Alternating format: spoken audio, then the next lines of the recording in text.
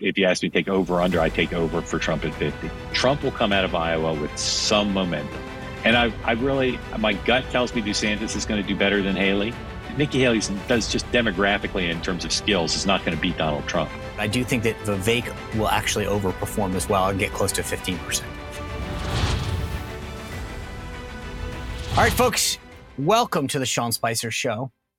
If you're listening on audio, you can't tell how giddy I am. Not only is it snowing in this area, look, I mean, it's not real snow, but we haven't actually had more than an inch of snow in almost 2 years. So there's a bit of a dusting here. But it's caucus day. This is it. This is the kickoff to the Republican nomination. I did a little pop-up live YouTube last night. And thank you for everyone who jumped on, your feedback. I loved your questions, your comments. I'm definitely going to do it again. What I want to do today is walk you through the process. What's starting today, what's at stake, and how it works. And we'll continue to get into this. But I don't think you're going to see what you're about to see anywhere else. Nobody else will cover the process like we will right now. I'm going to get into it with Mark Halperin a little bit later in terms of the expectations and what to happen. But part of the whole goal of the show is to let you understand how things really work so that you are informed, and then you can show everyone up when you go out to dinner or you're at a cocktail party or on the sidelines of your kid's basketball game. You'll be like, you know how it really works? So let me just start with today, and then I'll get into the process. Today in Iowa, there are 40 delegates at stake, okay? I'm going to walk you through the rest of the numbers in a second, but I wanted you to at least start with Iowa because I think that's important. You need 1,215 to win, by the way. Who can vote?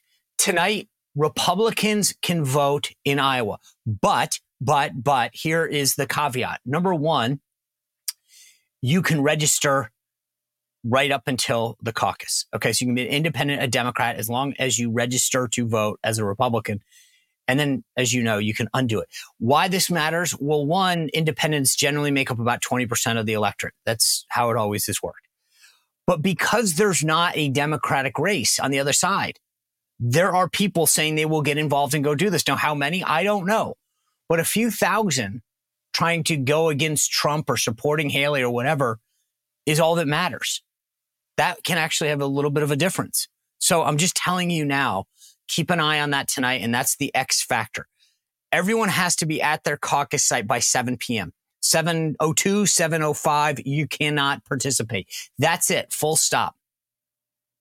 So this is important. This isn't like a primary where you can vote absentee or you just run into your local gym and vote. No. You have to be there by 7 o'clock. You have to be a registered Republican, and then you go from there. They will elect a chair.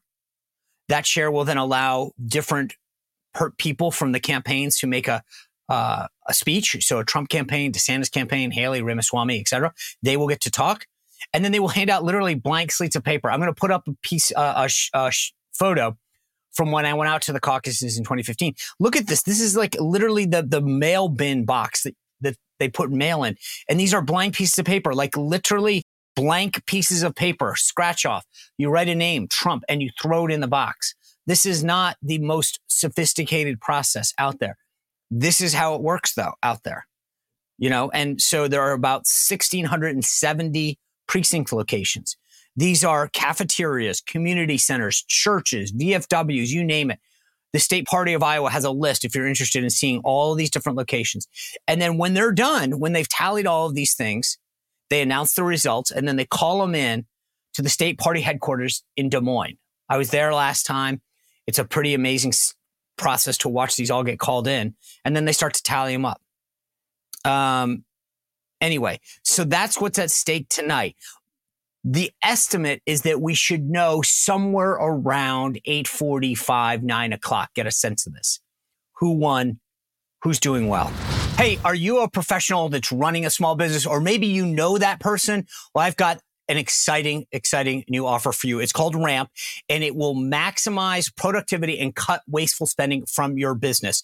Ramp is the corporate card and spend management software designed to save you money and put money back in the pocket of your company.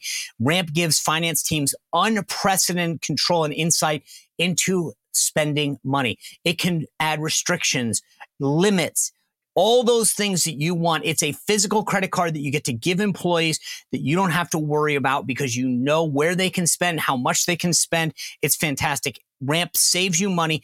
And here's the thing. Businesses that start with Ramp save on average 5% the first month. Who doesn't like that? It's easy to use. It's easy to get started. They issue virtual and physical credit cards, and you can start making payments in less than 15 minutes.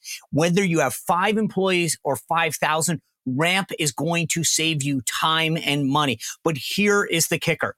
Whether you're that person or you know the person, if you go to ramp.com/Spicer, you get $250 just for signing up. $250 in your pocket. That's why you want to go to ramp.com/Spicer right now and sign up. By the way, cards are issued by Sutton Bank and Celtic Bank members FDIC. Terms and conditions apply. The high water mark in 2016 was about 186,000. Interesting stat for you. There are 100,000 new Republican voters since the 2016 caucuses. 100,000. And if you think about it, prior to 2016, in 2012, there were only about 120,000, 115,000 caucus goers. So you're doubling the universe potentially right there. The Trump guys feel really good. I mentioned this on the call last night. But the Iowa poll that came out from the Des Moines Register really it shows Trump in a huge commanding lead. He's at 50% basically. This is good news for Trump. The thing that's really fascinating, and again, where you start to see the difference between the candidates, is Haley moved into second place. She was up from where she was in December. Trump is at 48, which is pretty much where he is. Haley is at 20. She was at 16 in December. DeSantis is at 16. He lost 3. On paper, that really sounds great for Nikki Haley.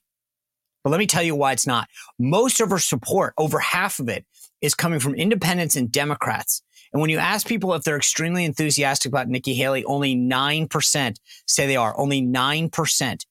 That number is at 49% for Trump. And when you ask if they're really enthusiastic, it gets up into the 80s for Trump. People who are supporting Nikki Haley, they're not getting out in the freezing cold. They're not excited about her. They're excited about Donald Trump. And that's why I think the media is going to make a big deal about how this all plays out tonight. Let me get now in to the process that we are about to start tonight. Today kicks off the race for the nomination for the Republican president nomination run. And so let me explain how this is going to go.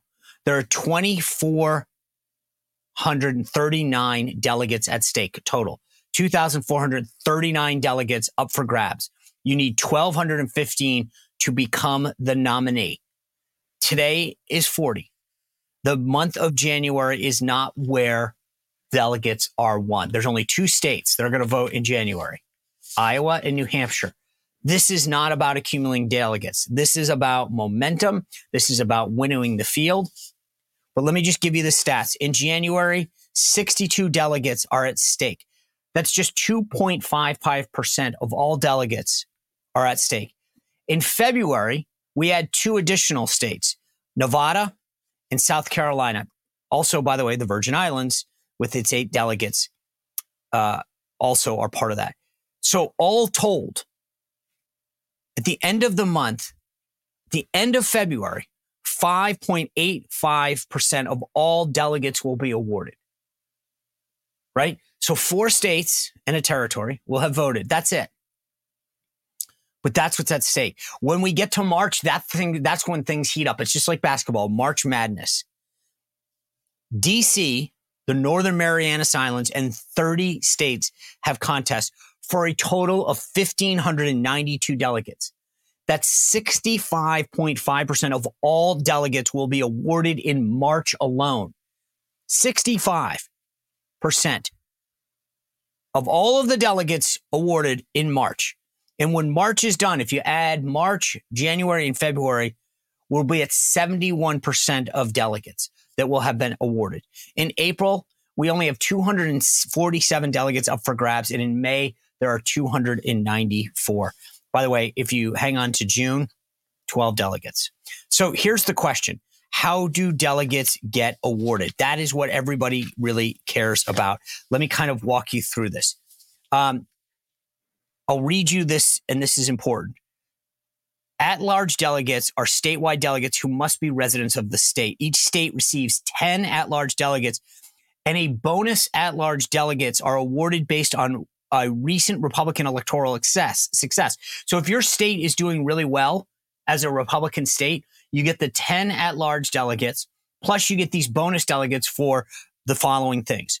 The election of a Republican governor, the election of a U.S. senator, and obviously you can get 2 because you have 2 U.S. senators. A Republican majority of a state's congressional delegation, that gets you a bonus delegate. A Republican majority of one or all chambers of the state legislature, and a majority of the state's electoral votes having been cast for Donald Trump in 2020. That's where you separate the states. So that gets you your at-large delegates. That's how we come up with that. Additionally, each state is awarded congressional delegates. Okay, by the way, before I finish the at-large, let me just tell you, because I mentioned a couple of the territories, right?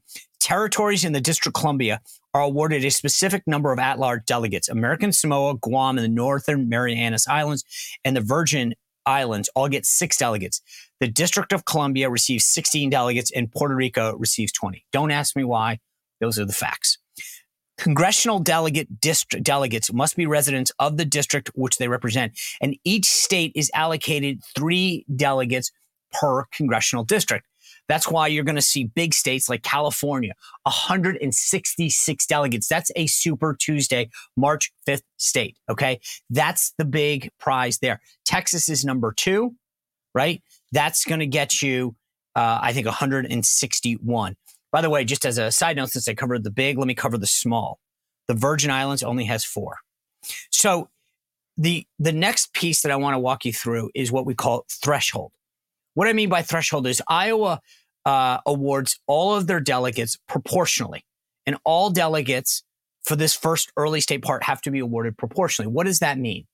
Well, that means that whatever the ranking is statewide, they allocate those delegates proportionally as they would, by the ranking that you get and the distribution of your vote. So if you get 50% of the vote, you get 50% of the delegates, right? It goes like that. In New Hampshire and in many more states working forward, and we will cover those as the states come up, there's a threshold. New Hampshire is 10%. If you don't hit 10%, you don't get anything. Iowa, I think they want a more inclusive process. They want people to come there, and so they don't want them to blow it off right out of the gate. So how do you do that? You keep low polling people staying in there, knowing that they'll get a proportion potentially of a delegate if they stick around. In New Hampshire, if you don't get 10%, you get nothing. So that's a big thing going forward. I've brought this up in the past. In the case of like South Carolina in 2016, Trump got something like 26%, 27%. I forgot what the exact number was. And he basically took home all the other delegates because the other candidates weren't even hitting South Carolina's threshold at what it had been set in 2016. That's a big thing going forward. And we've got to remember that. Coincidentally, I brought up these states, right? In New Jersey, they only have 12 delegates because, as I mentioned, how these delegates get awarded at large based on their previous votes, they don't do well. And so you're going to see places on Super Tuesday that matter a lot more. All right, folks, I want to tell you about my friend Leo Grillo. If you've been watching the show for a while, you know about Leo and all the great work that he does at Delta Rescue. You can go to deltarescue.org, take a look at the videos, an amazing, amazing no-kill sanctuary. Leo Grillo has made a life out of saving, protecting, nurturing abandoned animals, dogs, cats, you name it. Delta Rescue is a mission of his. It's a passion of his. If you're an animal lover like me, if you've rescued dogs, if you've rescued cats, then you're going to want to check out the amazing work of Delta Rescue. You go to deltarescue.org. There's videos, there's testimonials. You can see what I'm talking about. It is the world's largest no-kill sanctuary. It's not a shelter. It's a sanctuary. This is where animals can live in perpetuity. They can get the nutrition they need, the care they need, the support they need. And it's all because Leo Grillo made it his lifelong mission.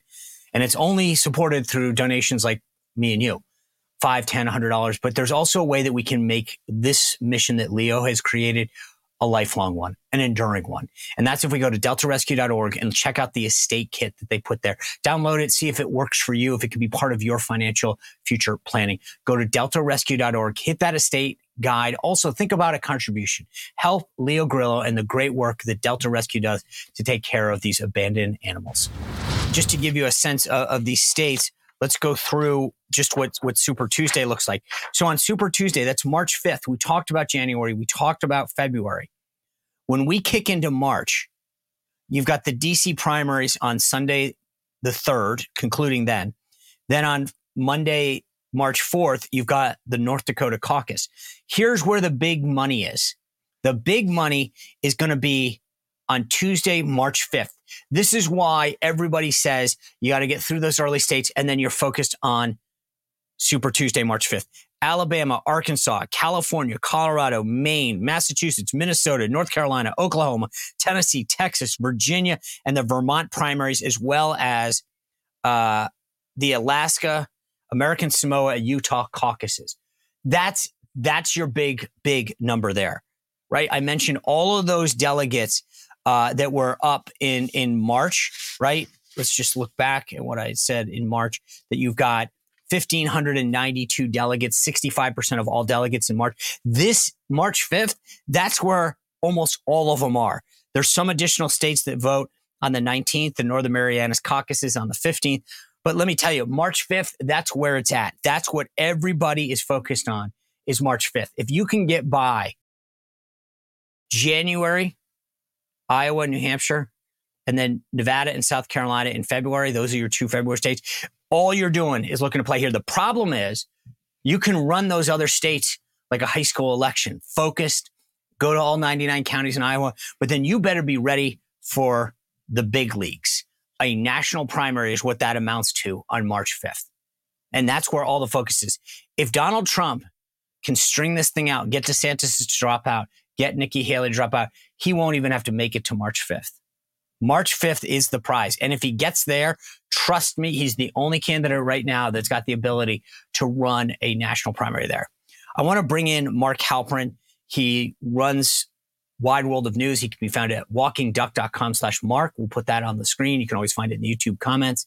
He runs a great Zoom, bringing people together all the time, explaining the process, bringing experts together. Without further ado, let's get Mark to break down what we can expect tonight. Mark Halperin, great to see you. You can tell by the smile on my face. This is like, I don't know. This is Super Bowl for a football junkie, game 1 of the World Series. Like, I'm excited we're here. How are you feeling? I'm super excited. I like the voters to have a bigger say than the pundits. So I'm always happy when voters get to have their input. I know, but I feel like this is what we get to talk about. I mean, right? It's the voters get their say and then we get to talk about what they did. So I jumped on last night. You had a really, as you always do, fascinating Zoom call with a lot of experts and a lot of folks. You were the guy asking the questions, but what was your takeaway from what people like Ann Seltzer, the pollster for the Des Moines Register poll, shared with your audience? What did you walk away thinking that you didn't know prior to the call? Yeah, I think the biggest thing for me is to think about the Republican Party for the general election. We both know Donald Trump's on a pretty firm trajectory to be the nominee.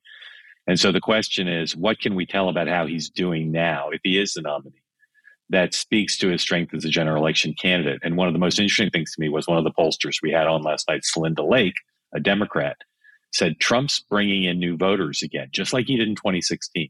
He would not have beaten Hillary Clinton in 2016 without bringing in new voters. And it's clear he's doing it again in Iowa. And so to me, assuming there's no major change here where Trump is wounded in Iowa or New Hampshire, looking at that Iowa poll, looking at the results and seeing what is he doing now in terms of mechanics and constituencies and appeal that could have a real bearing on how he does in the general election. All right, since you started with the general election, let me start with the ABC poll that came out yesterday as well. Obviously, the big attention was the Des Moines Register poll. We'll talk about that in a minute. But you brought it up yesterday. You just brought up the general election now. The ABC News poll came out yesterday, showed that Biden's approval rating overall among all voters is 33%. I get we're not running a national election, but the idea that he has a 33% approval rating, how concerning do you think that is for these Democrats right now? It's super concerning. And remember, national polls, if they're done right, 1 in every 7 people in that poll is going to be from California. Right. And so his approval rating in the battleground states would tend to lag behind a national number. I think the reason I focused on my call last night with these 3 pollsters, not just on the Iowa poll, but on the 2 national polls, the ABC and CBS one, is there's such bad news in those polls for Joe Biden. If this were a normal cycle, there'd even be more anxiety on the part of Democrats, but they do believe Donald Trump will be the nominee, and they do believe that he's someone Joe Biden can beat. They're less, as Celinda Lake said on the call, again, the Democratic pollster, they're less concerned about his approval rating than they are by the number that was in the CBS poll that I'm fascinated by. It's kind of a new question. There are different variations on it, but it's basically whose economic policies do you think would be better for your family, Trump or Biden? Donald Trump is creaming Joe Biden on that question, however it's asked in the last few polls where it's been asked. That's the one that I think Democrats have rightly seized on, to say we can run on abortion, we can run on democracy, but if we can't hold our own on who would be better over the next 4 years on the economy against Donald Trump, he's not going to win. I noticed you put that in your newsletter as well, and I would encourage everyone, as I did at the beginning, just subscribe for it. You obviously, it's a paid model, but every once in a while you throw the freebie out, and that's it's like a lost leader at CVS. It gets you in the store and you see the great content that you put out. The thing that I find fascinating about that is when I was listening to the Sunday shows, a lot of the Democratic surrogates for the Biden campaign said, well, it's not yet a binary choice between between Biden and Trump. We're not there yet. We're not at the general.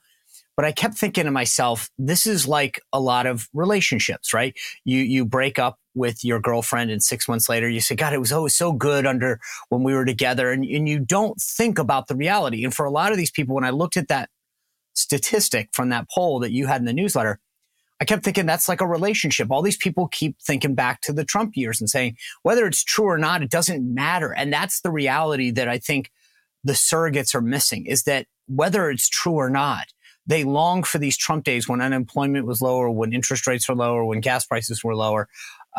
And you can't undo that. I don't mean to make it sound so naive, but it really is like, sometimes you get that buddy of yours saying, dude, remember what it was like when you were dating her and it wasn't that good. I'm not saying that's the equivalent by any means, but I think that's the position that the Biden campaign is in, where they're trying to feel like they've got to shake a lot of these independents and say, it wasn't all that good. Remember the tweets? And unfortunately, when it comes to the economy, I don't know that you can do that. Well, look, there's an irony in the Democrats constantly saying Trump's obsessed with the past, when the Democratic campaign against Trump is about 50% based on talking about the past, talking about Trump's time, as you said, Trump's time as president. I think that, again, the biggest danger for Biden right now, to me, and talking to the Democrats whose opinions I trust, is the past will factor in here. But as you know, elections are about the future. And it's not that voters are saying Trump's policies in the past were better, although there is some of that. It's that more voters are saying Trump's policies going forward would be better. And I think to the extent Donald Trump runs the kind of disciplined campaign his team is looking to do, just talking about immigration, inflation, crime, foreign policy, these are all energy. These are all issues where Donald Trump, when he focuses on the future right now, voters find that 4 years of that more appealing than what Joe Biden is so far selling. And of course, Joe Biden hasn't been very specific about what the next 4 years would be like, except he says, vote for me and we'll have abortion rights and we won't have riots at the Capitol. I agree. Although I will say the caveat, at least as far as I'm concerned, and what you're saying is that Donald Trump can predicate the future based on past results. He can say, I know no question. And that's the difference. It's not a theoretical discussion. He can say, look at my record. I will make the future better. I want to point out one other thing that jumped out to me in the ABC poll. When asked, does Biden have the mental sharpness to be president? 28% said yes. 70% said no. The one thing about that statistic is that it can never get better. You can't, he's not getting younger. He's not Benjamin Button. Yeah. So the mental acuity, the physical prowess doesn't get better with age ever. And so what I can't get as a strategist, a lot of times, and you asked this last night on your call to one of the folks, that if you were advising, how would you do it? I guess the answer would be, if asked, how would you overcome this if you were the Biden team, maybe have him do something. But again, the problem is every time he walks, his gait looks so whacked. Yeah. What do you think that Democratic strategists, they all say stuff. I listened to J.B. Pritzker, the governor of Illinois, yesterday, and he was saying, well, with it comes experience. That's just not, I don't think people are buying that. And I frankly think just because you get older doesn't mean you have good experience or good results, just means you're older. Yeah, I think there are three things they're trying to do. I'm not sure that they'll work, but as I talk to people and as I observe the White House, the real strategy, first is they're trying to take down Trump. They're trying to say, well, Trump's old too, and Trump says crazy things, and it looks like he's lost it too. So you go on their Twitter feed and you'll see they did it yesterday. If Trump says anything the slightest bit off, they're putting that on social media, trying to level the playing field on that question, because in their view, Trump's, just a little bit younger and just as out of it, in terms of selected moments. The second thing they're trying to do is put him in situations where he does look like, he's got his act together, that he hasn't lost it, and see if they can find those photo op moments to replace the images that we've seen of him falling and of him stuttering, et cetera, stumbling verbally, et cetera. And then finally, get him rest. The more he rests, the less likely he is to have those moments and to not create new ones. And look, the most worried Democrats that I know are terrified of some slip up this year rather, in a high profile moment, a debate, some high profile thing where that could become indelible. That could become the last straw for folks who wonder about his readiness to do the job for 4 more years, and for younger voters who are very skeptical about his capacity to do it. Yeah, I agree with you. All right, guys, most of us know what it's like to be without power, sometimes for an hour, maybe a day, a couple days after a natural disaster, a hurricane, a windstorm, whatever. But now national security experts are warning that our power grid is more vulnerable than ever, and they've identified 9 key substations, which, if attacked, they're saying we could lose power for months. That's why having your own solar power is more important than ever. So I recommend the Patriot Power Generator, which is a solar generator that you don't have to install in your house. It's portable. You can take it with you. You can use it inside your house. And it's powerful enough that if power goes out, we're talking your phones, your tablets, your computers, medical devices, even your refrigerator gets power. So if you go to 4patriots.com and use code SPICER, you get 10% off your first purchase. It's patriots.com, includes that Patriot Power Generator. You'll get that guarantee for a year, free shipping if it's over $97, and a portion of every sale is donated to charities that support veterans, right? That's great. So go to 4patriots.com, use code SPICER, 4patriots.com. You do not want to be without power in case something happens. The one thing that I also thought was fascinating last night was the topic that was brought up about whether or not they would replace Kamala Harris, and you sort of punted that to Selena Lake and said, can you explain how disastrous this would be? And I agree with you wholeheartedly. I want to pivot to tonight. As somebody who's covered these caucuses extensively for decades, tell me what I want to look at. 7 o'clock comes Central Time. The caucuses start. What do I want to look at, and when do I want to look at it?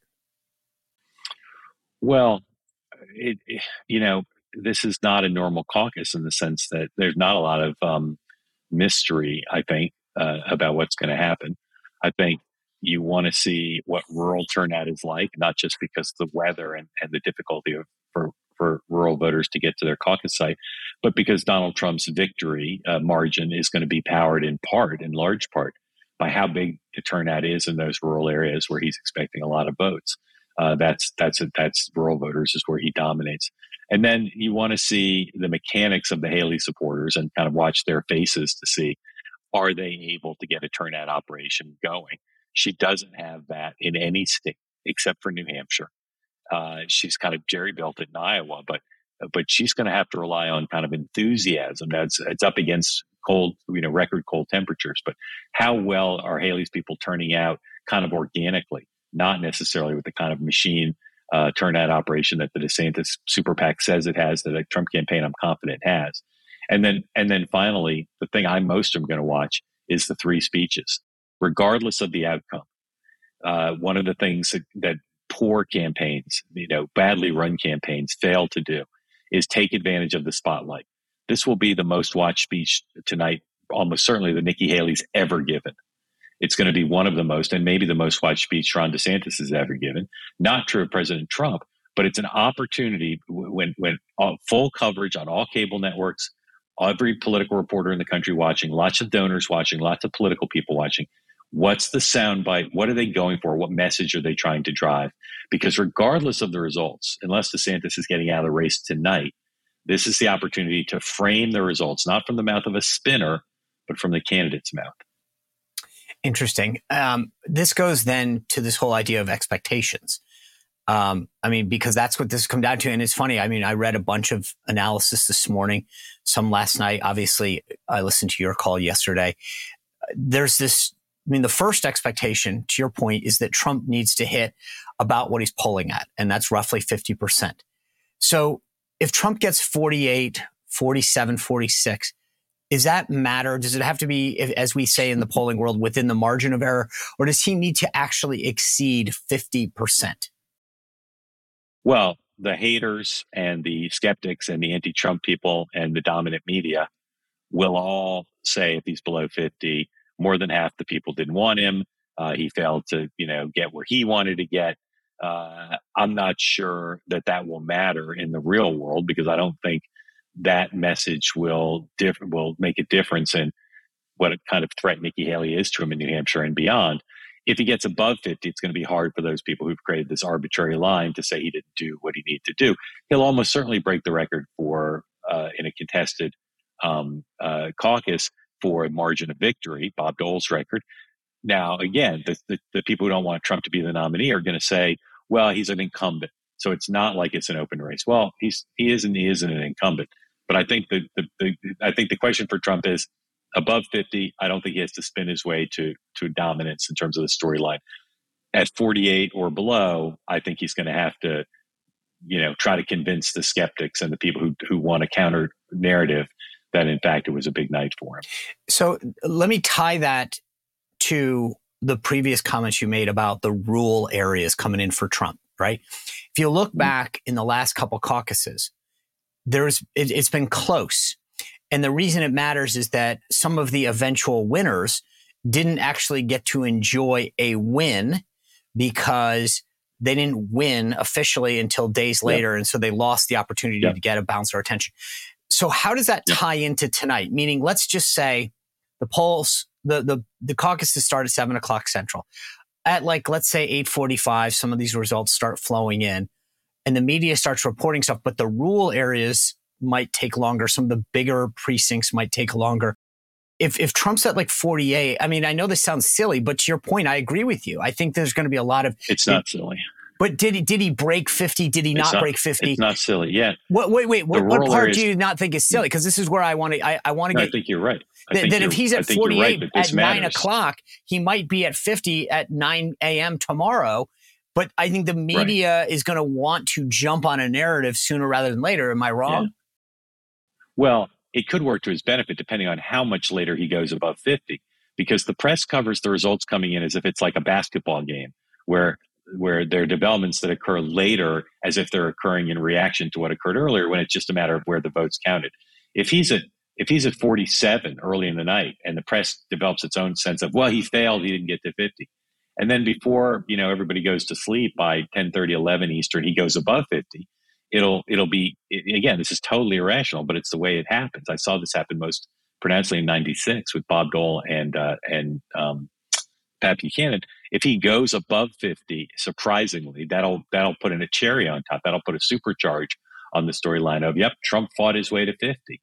If they've asked me to say, and I don't normally like to predict, I think he will get to 50 because of the cold weather and his turnout operation.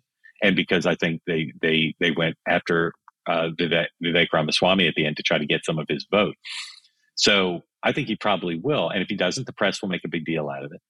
And then it'll just be up to whether Nikki Haley can beat him in Iowa or not. That's really, the Iowa questions have largely been answered, not 100%, but they've largely been answered, which is Trump will come out of Iowa with some momentum, and Haley will either come out with momentum or it doesn't matter. Okay. She still has the chance in New Hampshire. And again, I let the voters decide if Ron DeSantis can do well enough for it to matter, but I don't get the sense that he will. All right. So we've exhausted Trump. Let's move to DeSantis first. I think that DeSantis, considering how much money he's put in, and on the ground game in particular, through his super PAC Never Back Down, the number of doors that they claim that they've knocked on, the number of people that they say have committed to caucus for them, he needs to finish second tonight no matter what. Do you agree or not? Well, I think he needs, look, he can continue to go on if he wants, funded by the super PAC. So I'm not so sure he's getting out, even if he finishes third. But if you want to say what gives him momentum to go forward, what gives him a charge to raise more money, to look for a path to getting more delegates than Nikki Haley, he's got to finish a strong second. He's got to finish within hailing distance of Trump, like something like 44-32.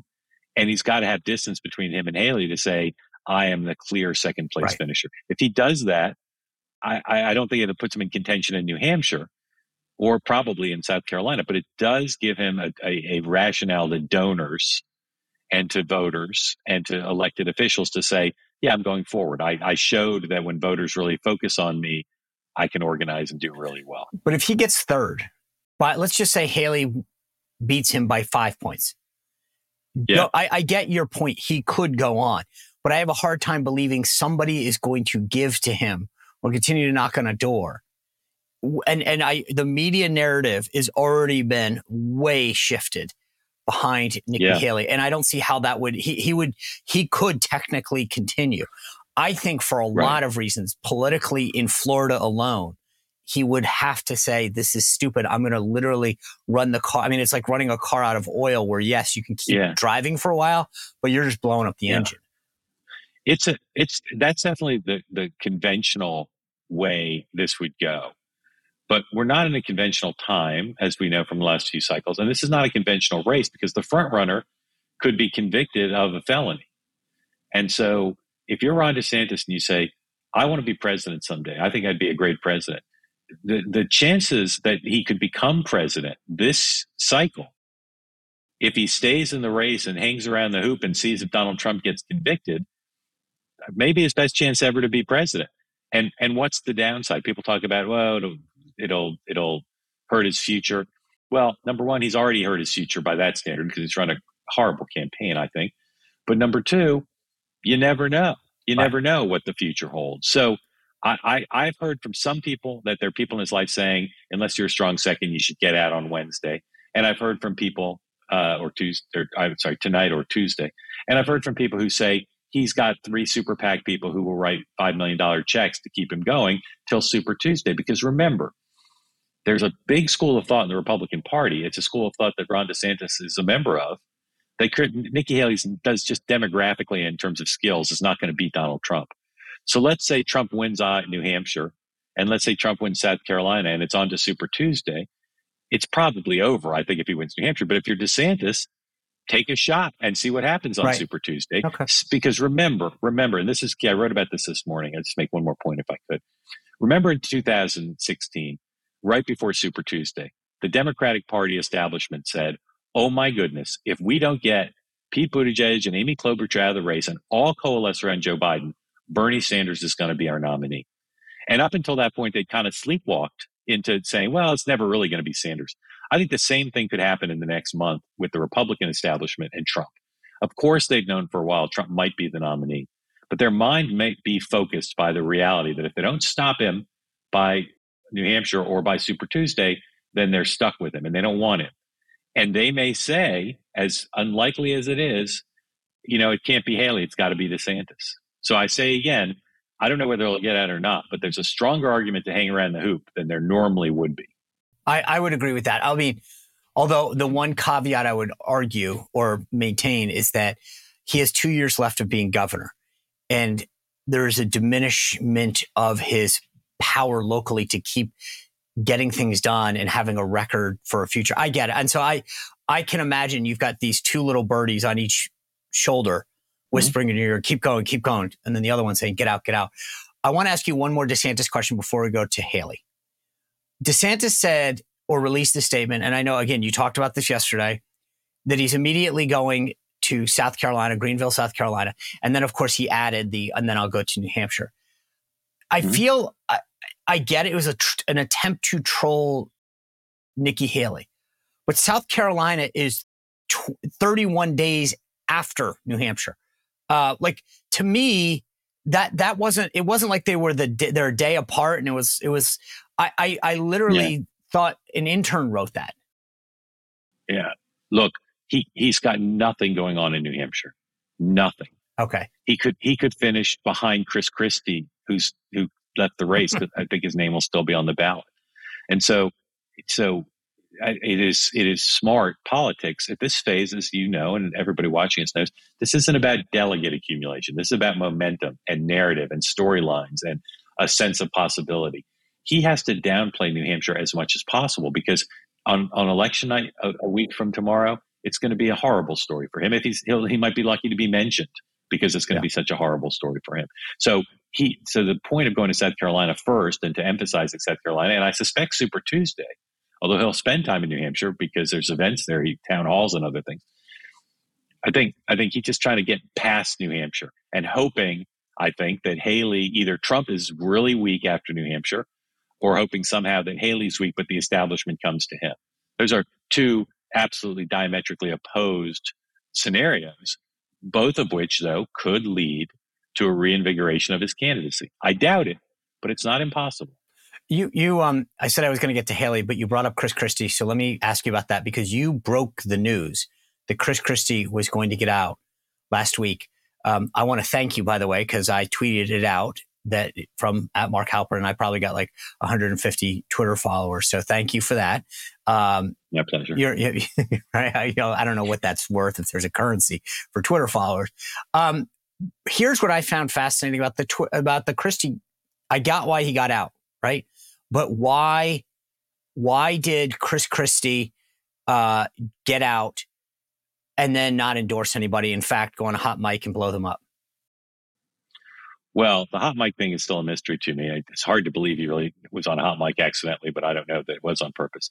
Look, he didn't get out because he suddenly thought Nikki Haley or Ron DeSantis were great candidates. The reason he was staying in, and the reason I was surprised he decided to get out, is, as he said on the hot mic, he doesn't think either of them can beat Donald Trump for the nomination. Thinks it's zero chance.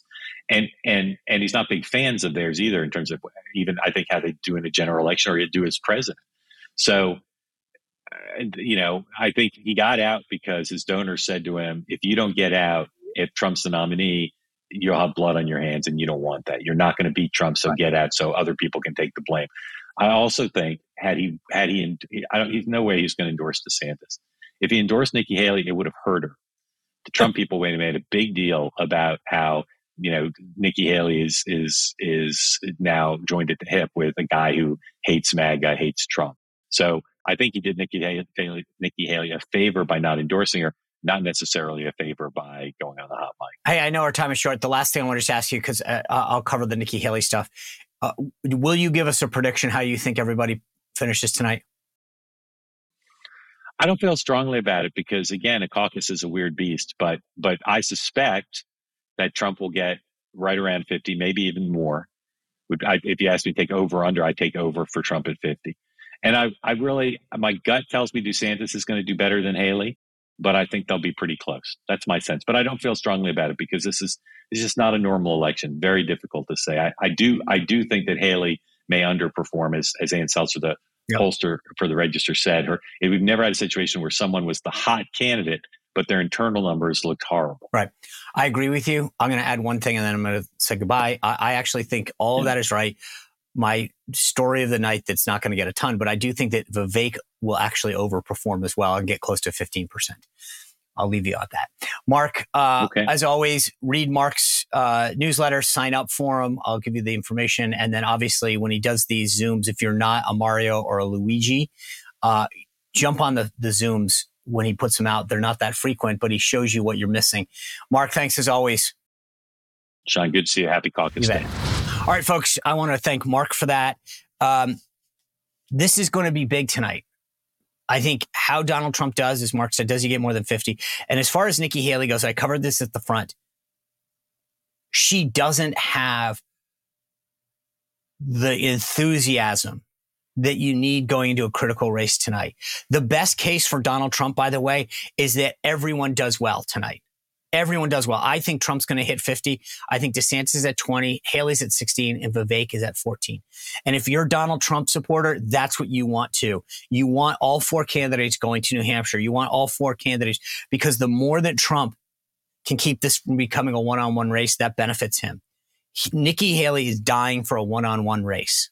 That's what she wants. She wants DeSantis out. She wants Vivek reduced to nothing, and she wants to take him on one-on-one. Donald Trump wants as many of these folks to come in.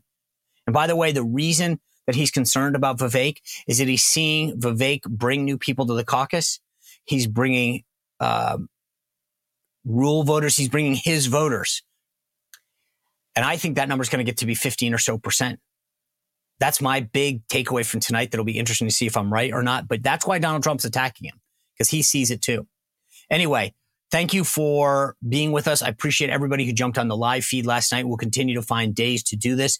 I appreciate all the support. Thanks for spreading the word about the show. Let me know what you think in the comments.